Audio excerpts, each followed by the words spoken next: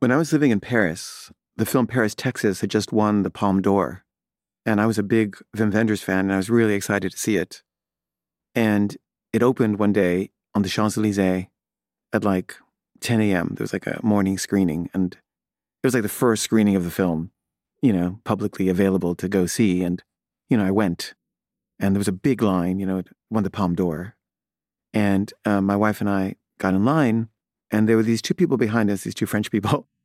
And they're doing this very French thing, which was they were kind of trying to like sneak in front of us without showing that they were sneaking in front of us. And my wife, Isabel, who was French, said, we were in front of you. And I think the woman was like, we don't care. We were just standing here. Like, who cares who's in front or behind? Like it was really petty of her to say that. But, they were trying to get in front of us. It was pretty obvious. And they just kind of like tried to guilt trip us for caring. And there was a guy in front of us who was standing there. And I noticed him, turning to look at this little conflict that was happening behind him. And he had this really kind face, and he smiled with amusement at what was happening. And I just remember noticing him and kind of thinking I don't know, I just liked him. I liked the way he smiled. And, we stake our place in line behind him and in front of them.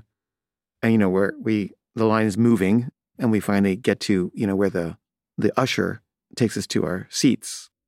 And the usher says to the guy, "Oh, Monsieur René, you don't need to wait in line." And he said, "Oh, no, I don't mind at all." He said, No.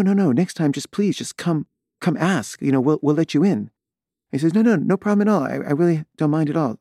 He's like, "No, but next time, please, just come on in." And he's like, No, I prefer to just get in line with everyone else. There's no reason for me to do that.